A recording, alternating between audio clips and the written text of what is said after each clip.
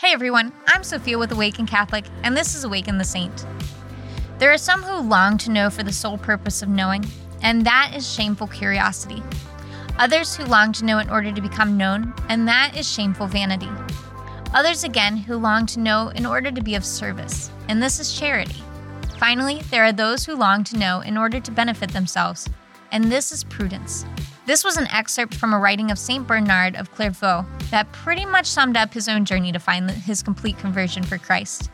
His journey began with the death of his mother and would continue until his own death in 1153. By the age of 22, Bernard was done with the struggles of sin in the world. He convinced his 4 brothers and 25 others to join him as hermits at the Benedictine Citeaux Abbey in France.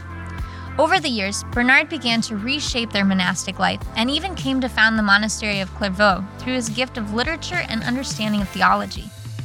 This new monastery would have high expectations for those who wanted to enter.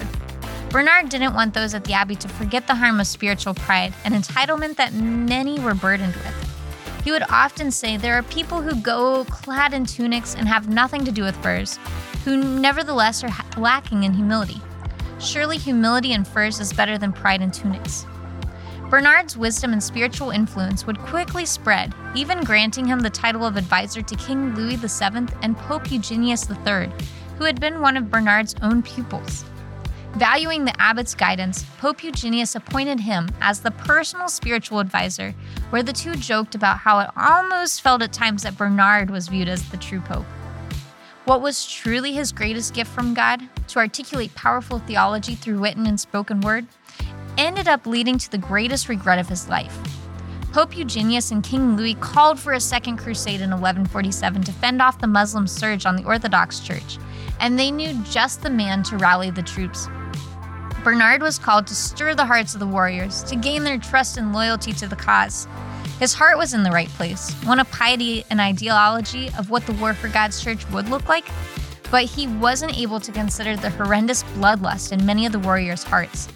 It only took 2 years for the Second Crusade to collapse and force the military to retreat in defeat.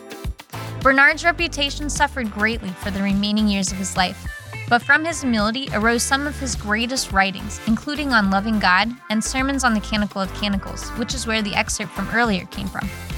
His life didn't end up being defined by his greatest tragedy, but rather by his powerful writings and his undeniable search for a relationship with God.